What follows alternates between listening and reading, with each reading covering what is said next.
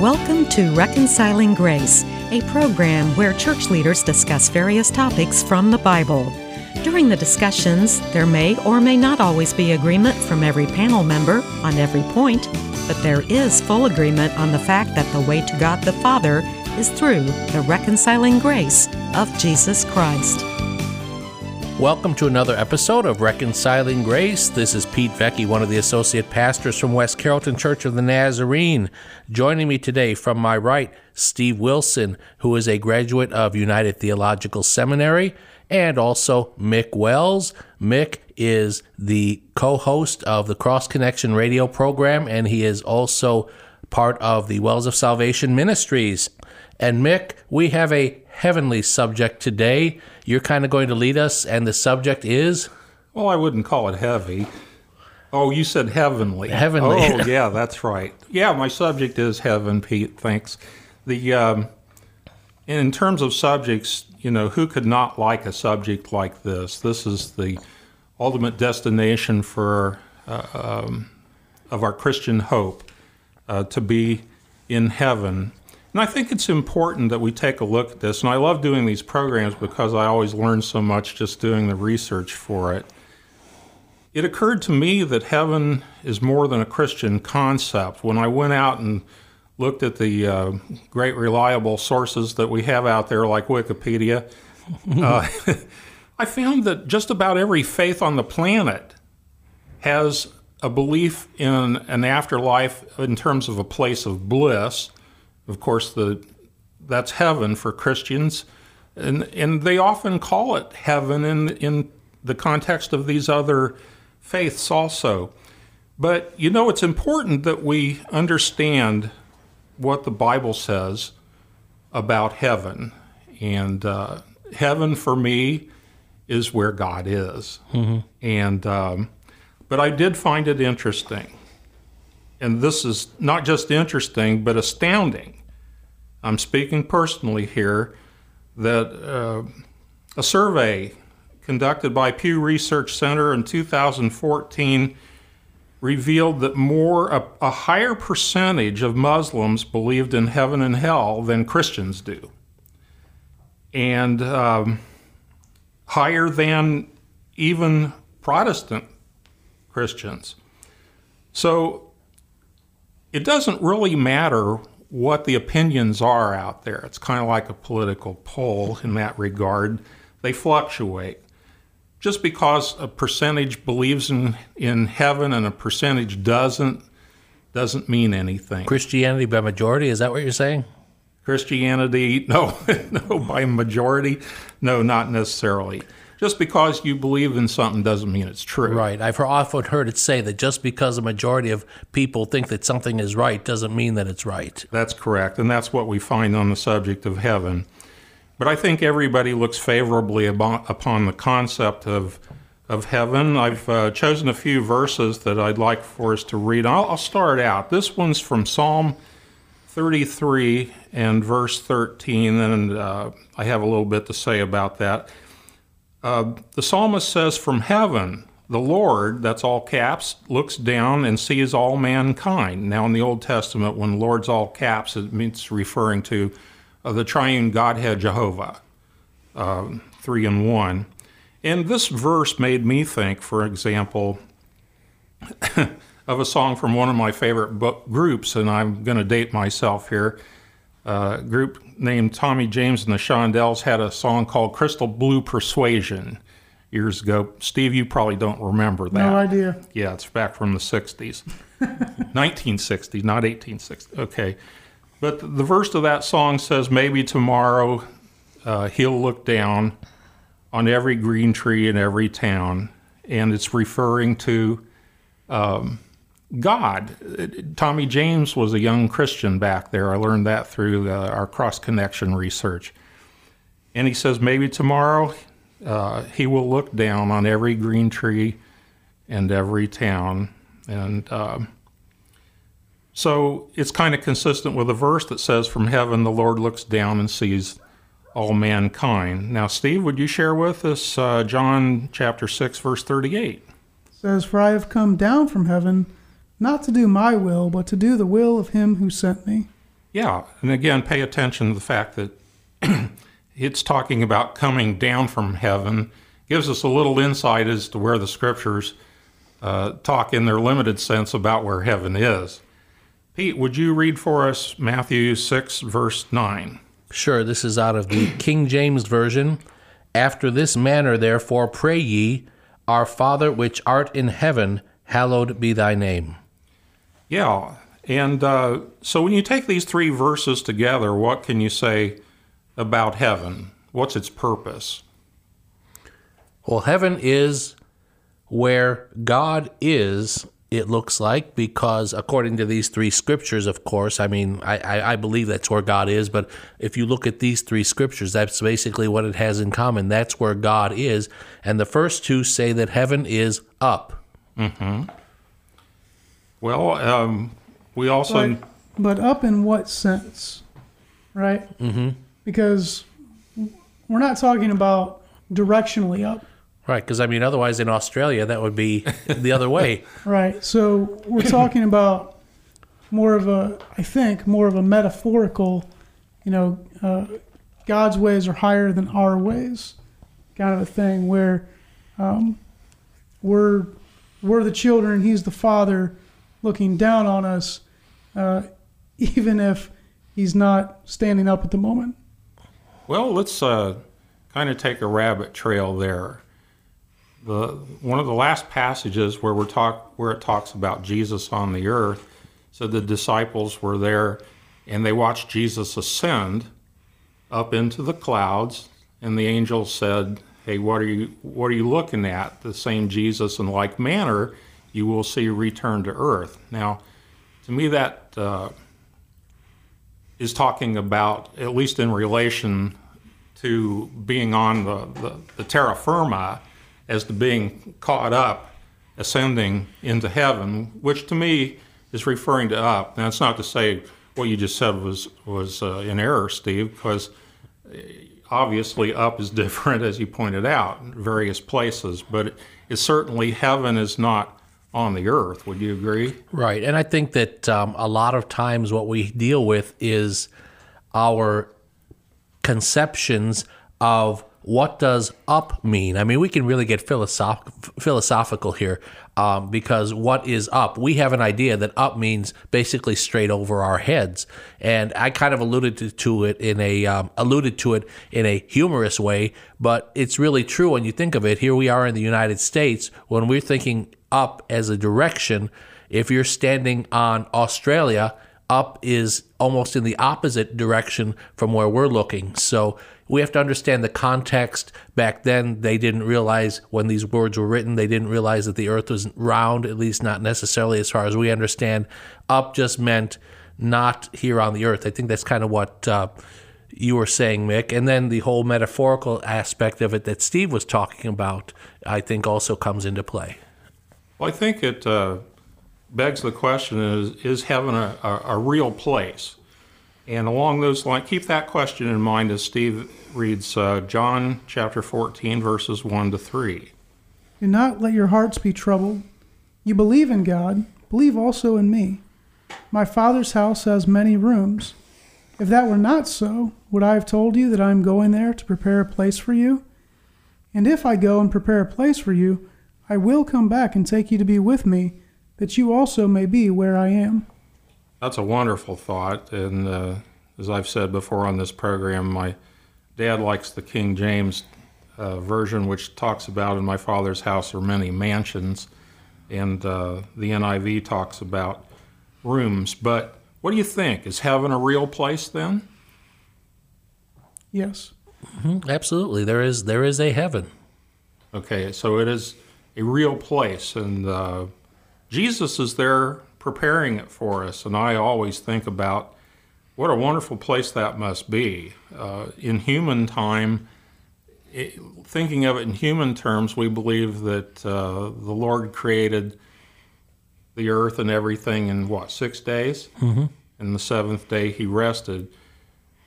Now, Jesus has been away from this planet in terms of since his ascension for nearly 2,000 years. And so if he's preparing something for us in that time frame, it must be beyond description. Before we started our program today, Pete, you were remarking that you wouldn't have much to add because about all you could say about heaven is, I don't know. Yeah, I mean, I know that there's a heaven, but what it's like, I can't say that I have some grand illuminating knowledge about what it's about outside of most, I would almost call elementary ideas about it. Yeah, I think the title of the Mercy Me song summarizes it very nicely, that we can only imagine, and even there we're very limited. Mm-hmm. So my next question is, where is it? Apart from references to ascension and God looking down from there and references to up, would you agree that the Bible's pretty much silent on where heaven is? Where is it? I liked Steve's answer about when you asked, is there a heaven? You said, yes. And my answer to where is it is yes. Yeah, that's right. As human beings, I think we all want to dig deep and latch onto things. I was thinking of what the Latter-day Saints faith has done. They've created a dwelling place for God, and it's a planet they called Kolob.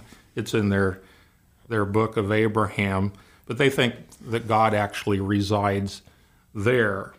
Now, I personally believe that we can't really capture mentally where heaven is with our limited abilities. Exactly. We are so finite in what we can imagine. Again, I can only imagine. Yeah. We are so finite. I don't think that it's something we can comprehend. And even the descriptions of heaven that are given in the Bible are, I believe, using terms that were put in there that human beings can understand. In fact, even when John was writing in Revelation what he saw, I can't help but imagine that he was using terminology to explain things that maybe he didn't know what they were about. For instance, and this is just speculation or an illustration, I guess would even be a better way, if somebody from the 1st century A.D. happened to see a jet airplane, how would they describe it in their understanding of things in the 1st century A.D.? They would use terms probably having to do with animals or having to do with roaring thunders or things such as that. We don't know exactly what it is that John saw in Revelation. He was just using the words that he best knew how to use, and of course they are inspired by God. Exactly. We read about chariots. In the modern sense, it may be tanks and things like that. They had to latch on to what they understood. Well, even think about it. We say, well, where is heaven? Well, we say, well, God is in heaven. It's a place where God is. But then you think, well, God is a spirit. And so, okay, well, how does a spirit live somewhere? And in our understanding, well, a spirit only lives in a body, right?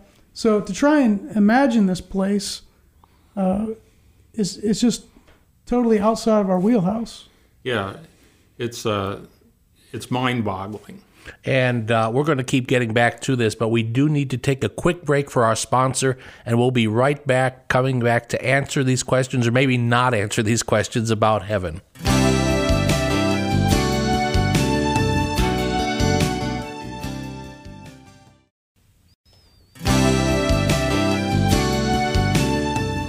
And we're back with Reconciling Grace, talking about heaven, and Mick Wells is leading the discussion. Mick, back to you.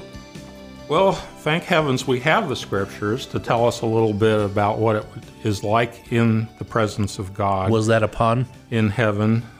Thank heavens? Thank heavens. I guess it was an unintended pun. Thank you, Pete.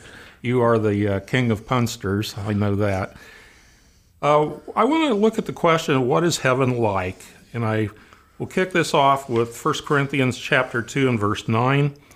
From the Berean Study Bible, it says, "Rather as it is written, no eye has seen, no ear has heard, no heart has imagined what God has prepared for those who love him." And I think there's no disagreement here. We all love the Lord. And so Paul's telling the Corinthians here that we just can't imagine it. We kind of alluded to that in the first half of our program. Paul should know. Pete, would you share with us his words from 2 Corinthians chapter 12, verses 2 to 4? I know a man in Christ who 14 years ago was caught up to the third heaven. Whether it was in the body or out of the body, I do not know. God knows. And I know that this man, whether in the body or apart from the body, I do not know, but God knows, was caught up to paradise and heard inexpressible things, things that no one is permitted to tell. And of course, later on in the scripture, we go on to find out that that was Paul talking about himself. Yeah, he's not trying to be deceptive, is he? Right. He's being humble, I guess, but I've been taught all my life that he's talking about himself. Mm-hmm. Well, what about that? The verse I read talked about nobody's seen, heard, no heart has imagined what God has prepared. Paul's given a little bit of glimpse here, but he isn't even permitted, according to the scriptures, not even permitted to tell what he saw. What do you think that means? Well, it happened a couple of other times in the Bible. Daniel was told to seal up things that he saw, if you remember in the Old Testament. And then in Revelation, there was a part where John was told not to write this down. So it's not an isolated incident. So Paul could be seeing some of these things that either Daniel and or John had seen and were told not to write down. Yeah. Well, Steve, would you read for us? I love this section of the Bible. It's Revelation chapter 21, verses 22 to 26, gives some wonderful description of heaven. This is the Apostle John writing. He says, I did not see a temple in the city, because the Lord God Almighty and the Lamb are its temple. The city does not need the sun or the moon to shine on it, for the glory of God gives its light, and the Lamb is its lamp. The nations will walk by its light, and the kings of the earth will bring their splendor into it. On no day will its gates ever be shut, for there will be no night there. The glory and honor of the nations will be brought into it. Nothing impure will ever enter it, nor will anyone who does what is shameful or deceitful, but only those whose names are written in the Lamb's book of life. You know, that's mind-boggling just to think about.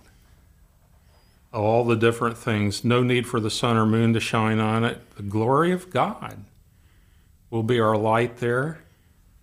The Lamb of God is the lamp. Gates never shut.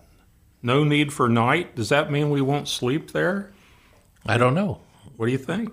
Remember what I said before? I don't know. It's one of those things. It's a mystery. You know, we kind of make light of that, but there are things that are mysteries. We don't know all of the answers. You know, it comes back to did Adam and Eve have to sleep when they were on this earth before the fall? Did they need rest? Was that something that was important? Well, I think so. There'll be something where we rest. Why? Because God rested from His labor on the seventh day. But what does that look like? I can't tell you. Well, it's full of wonderful things and opportunities that we would enjoy. I have to say, in this world, I love my sleep. That's right. Maybe there I want to take a nap or something because I enjoy it. But nothing impure will ever enter it. No one who does what is shameful or deceitful. You know, in our glorified state, we're going to be shielded from sin and temptation. That alone is hard to comprehend because we're surrounded by it daily in this existence. Well, we know it's a wonderful place. A couple other things that I was thinking of.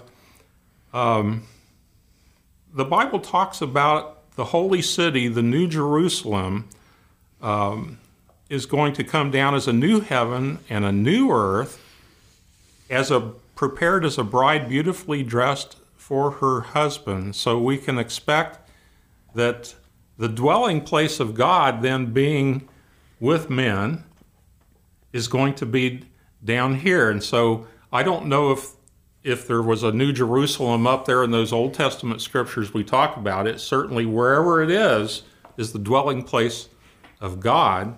But a new heaven and a new earth comes down here, and the Bible tells us now the dwelling place of God is with men. Mm-hmm. And that's something to really look forward to. It's kind of a interesting point, because I always like to tell people that heaven itself is temporary, right? We're not going to be up there as spirits for all eternity. At some point, when Christ comes back, he's going to remake the creation the way it's supposed to be. We'll have glorified bodies. We're going to have bodies again. Yes, exactly. Right? So I always think of that new Jerusalem, that new creation, as being a renewing of the Garden of Eden. Mm. It's going to be the way the world was supposed to be before humanity sinned.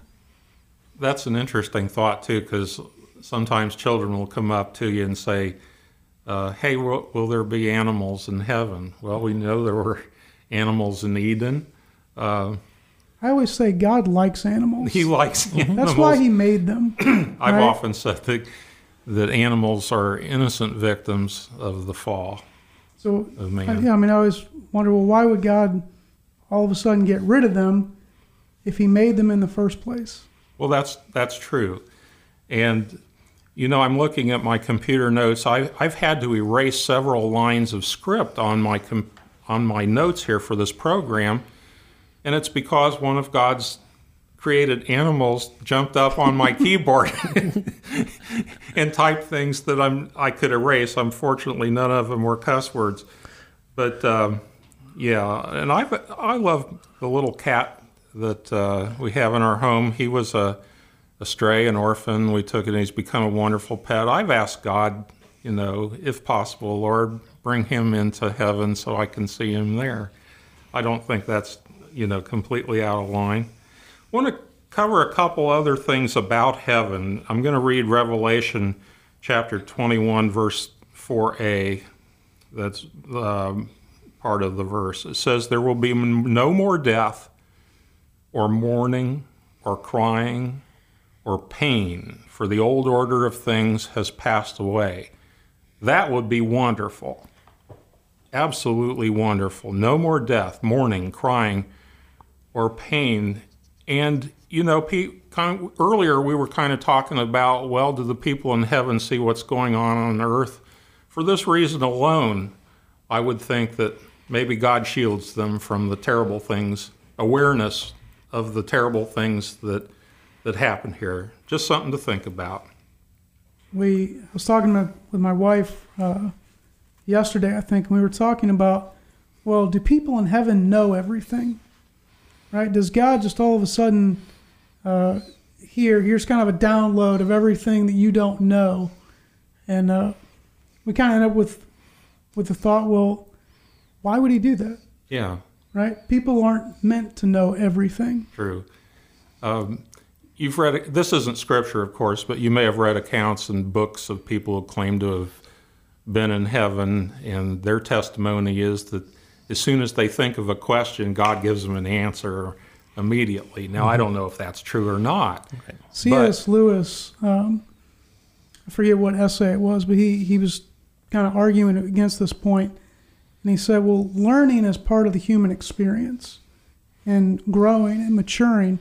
And so he said, when you get to heaven, you're not going to sin, but you're going to continue to learn and mature in the same way that you do now. Yeah, I can see that, and I hope that's true. That'll keep the intrigue there. Right. I think we'll also have knowledge, though, that we don't necessarily understand how that can be. And one of the reasons why I say this is something that happened when Jesus walked this earth, and it's called the Transfiguration.